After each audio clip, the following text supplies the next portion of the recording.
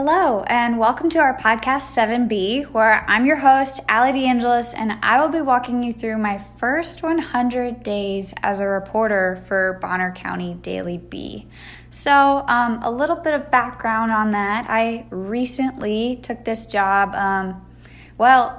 depending on how you see recently, for the first 3 months of this job, I was working remotely in Virginia with my family while we still had a lockdown because of the COVID-19 pandemic. And eventually I transitioned over, and now I am living in Sandpoint, and I've been here for about 2 months, but it's been a really interesting first 100 days. I've covered now a little over 100 stories, and I thought it'd be really fun to reflect on some of those experiences, some of the challenges that the community has been facing because of the pandemic at this time, and what it's been like as an outsider to get to know the community while you are fully immersed in trying to create and draft stories for a community that are heartfelt and really speak to the people that are living here. So without further ado, I'm going to go ahead and jump right in. It's going to be a 2-part segment. And this first part, I'll be reviewing my first 5 out of the 10 stories that really hit home with me, resonated with me. I just had either a fun time writing the stories and getting to know some of the people in the community, or I just thought that they were really important to reflect on in this time where it feels like there's a lot of uncertainty, especially as the city government and education reporter. We're going into this place where we may or may not have remote or blended learning or in-person learning. We've gotten so adjusted to wearing masks in public, and to take us back 100 days from now and reflect on where we were. It's a completely different place in life, and I think what that will do is show us that we have made progress, and that our community is incredibly resilient. So the first story I want to talk about is actually dealing with pets and how they have been affected during the COVID-19 pandemic. So this was my 10th story that I wrote for Bonner County Daily Bee. I wrote it on April 15th. So what is this? August now. The days are just blurry, right? Because of the pandemic, we're all in a weird mode. But yeah, this was 4 months ago, and I had the chance to talk to Dr. Dawn Mehra from North Animal Hospital, and one of her quotes that she said to me was, "I would say be careful. What you are reading today may not be true tomorrow. There are multiple studies going on right now, like Fast and Furious, and the latest is that there is no evidence the COVID-19 infection can be transferred from pets to humans." So if you're like me and you love animals, that was a really reassuring statement. At the time, I don't know if you guys remember this or not, but we were actually considering putting masks on our pets. We didn't know if it was safe to touch them on their nose, to give them a hug, to let our kids be around them, and if we could pass those particles back and forth. So it's interesting to think now how far we've come in that regard. I know that there still have been studies that some of the pets have, or wild animals have contracted the COVID-19 virus. But for the most part, from going to operating on a fully telehealth plan for a veterinary hospital, what they were saying was there was one silver lining with the pandemic on pets, and that was that a lot more pet owners were staying at home and having that bonding time with their pets. There was a lot more cases that were coming into the hospitals, but that was actually a result of pet parents that were paying more attention to their pets because they had the time to do so. So I really liked how, in doing all of my research, there was a silver lining. Of course, understanding that some of those people that are home it is because they were either unemployed or working remotely, but it was nice to remember that there are some things and some positives that you can look for even in the middle of a pandemic. So that was the first story I wanted to bring up. And thank you, Dawn, for talking to me about this. She was incredibly well-versed on the topic, and she took the time to go through a bunch of research articles with me and share all the information she could possibly give. Number 2 on my list is when I got the chance to talk to a man, Chad Dunkel, who works with the University of Idaho's engineering department, and he crafted a disinfectant station for N95 masks. So this was right in the middle of the time where we basically had Rosie the Riveters, of people just ferociously sewing masks, sewing gowns, trying to collect gloves and any other safety equipment that we could at the time. And we sort of felt stuck. We're sewing all of these masks because Amazon did not have our fun unicorn-shaped masks for us to wear for, a pack of 3, $5.99. That didn't exist at the time.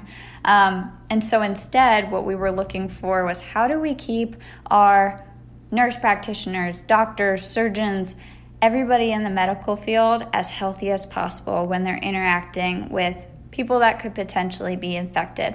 And Chad came up with this design actually by looking at a vegetable rack and the way that the lights were designed in a horizontal fashion to create a disinfectant station that could clean 24 masks per every 10 minutes. And so this station he created was specifically for N95 masks, and it can operate for at least 12,000 hours until those UVC lights run out. I thought this was amazing. His first prototype cost him $800, and he offered up designs and different materials for anybody who thought that they might have the potential to make something like this or wanted to contribute to the community. And he was looking for places in Idaho and, the Seattle, Washington State region, anywhere that he could give his design to hospitals in need. This was remarkable because it took us another step in the right direction of here's us sewing as many masks as we can, but why not save even more time and clean those masks too and keep them as clean as possible.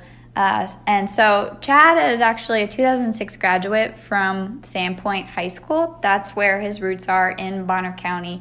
And he finished talking to me with this last statement. He said, whether it's 3D printing masks or sterilizing equipment, we are certainly trying to help anywhere that we can, and Sandpoint is close to my heart. So thank you, Chad, for talking to me and just energizing me in this movement that we've had with resiliency. It was very clear to me that this community is incredibly talented and passionate and caring for one another. Number 3 is with a young woman, a Sandpoint High School graduate.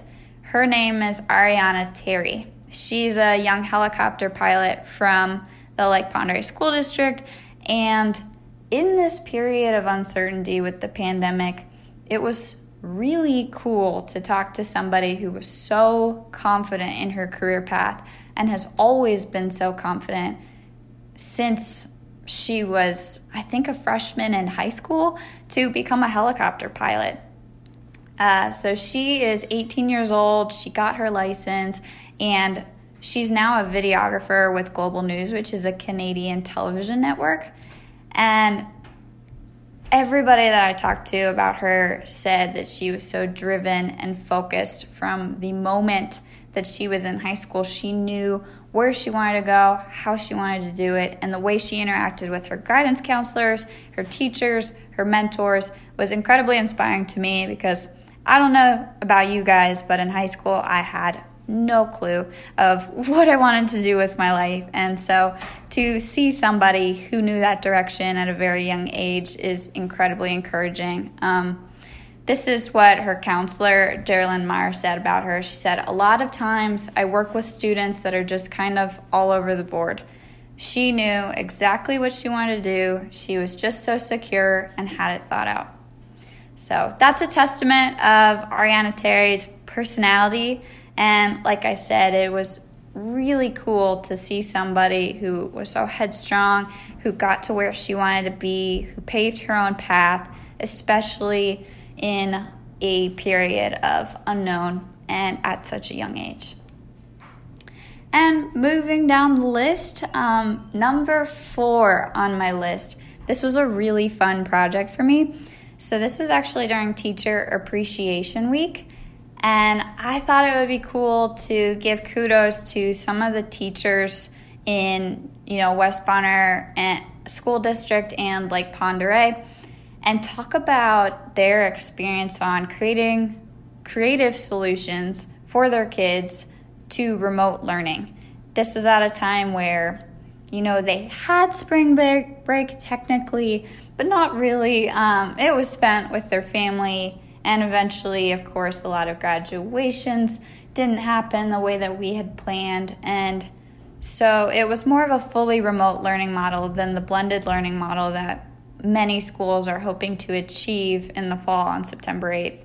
And at this time, I had the chance to talk to 3 high school teachers. One was Rebecca Palmer, who is an English teacher from Clark Fork High School.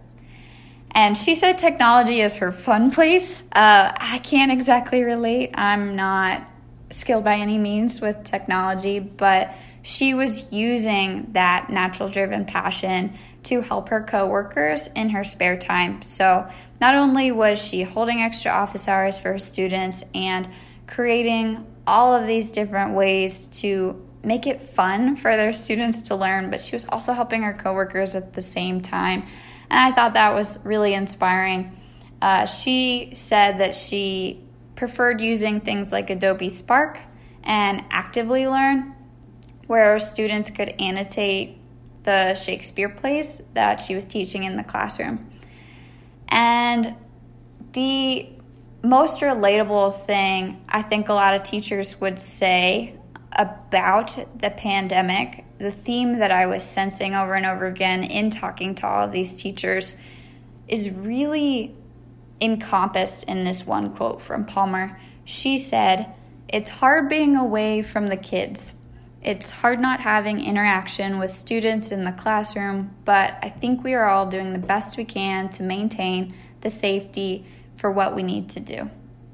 So over and over again, that was the theme that I got from teachers. It was heartbreaking to be away from their students. They wanted that in-person interaction, but they cared for the safety of their students, and they did the best they can with what they were given and then some. So I thought that was really cool. And the second teacher that I spoke to, his name was Gary Stewart. He's a business teacher at Priest River Lamana High School since 1994. So he has been teaching since his late 20s, and he said it's always kind of been terrifying. But after 26 years of teaching, he knew it was his calling. And his teaching experience actually started when his appendix exploded in Texas.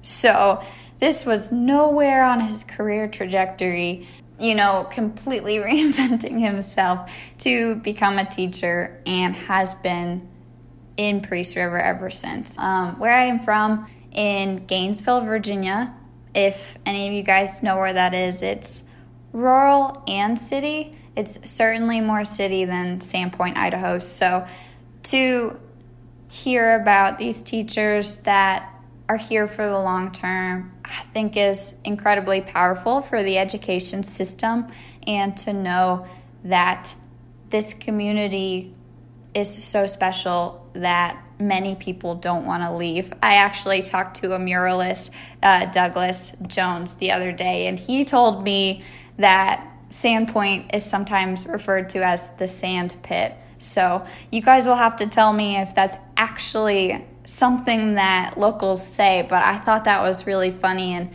he essentially said he's been here his whole life and that he doesn't plan on leaving anytime soon and crawling out of that sand pit. But the third and final high school teacher that I spoke to, his name was Dalton Hawkins, and he taught algebra, science, and physical science. And he said his class would have been in the middle of learning gravity and energy transformations, but he had to slow things way down whenever he was teaching online. He said, by not demonstrating, it's hard for kids to get it. It's hard to communicate without physically being present. So this is a challenge, I think, that's truly demonstrated in the sciences, because when I think back to science classrooms, there are just so many things that I think about that required the kinetic energy and the interaction with students when it comes to science. And so I thought that that was a challenge that was important to bring up, and how if we continue down this line of remote learning, what we can do to bridge that gap specifically with STEM. But he did say he had a little bit of fun with his class, and even though his class was only getting about a week's worth of assignments done in a 2-week period, he made things a lot better for his students with having fun Zoom backgrounds, which was a big thing. I don't know if you guys remember that. He started out with a Hogwarts castle in the back and then transitioned to a unicorn one day, and then his favorite ESPN logo the next, and it kept students engaged, which was exactly what they needed at that time. So my final story that I am going to discuss for this segment on part 1 of the 100 Days and 100 Stories is on Bonner County's Historic Museum and their COVID-19 project and their reopening plan. So the museum opened their doors again in May 19th, but Heather Upton, the curator and interim executive director, Carly Johansson, who's the education specialist, and Hannah Combs, the museum administrator, put together an interactive online experience for people to stay connected to history during the COVID-19 pandemic. This is so cool to me because it will remain online. They're going to keep updating it. And not only that, they all worked on this project remotely. They did not work together. They didn't really ever go to the museum and meet each other. Some of them were completely new to working at the museum all together and hired on, but they figured this symbiotic relationship out through online headquarters.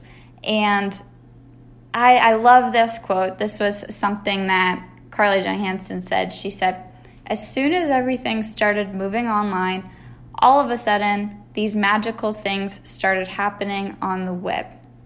We were seeing free programming from the late night shows in their living rooms and operas free streaming, museum virtual tours, and immediately as a human being and also as an educator, I had this feeling that we needed to do something to serve our local community."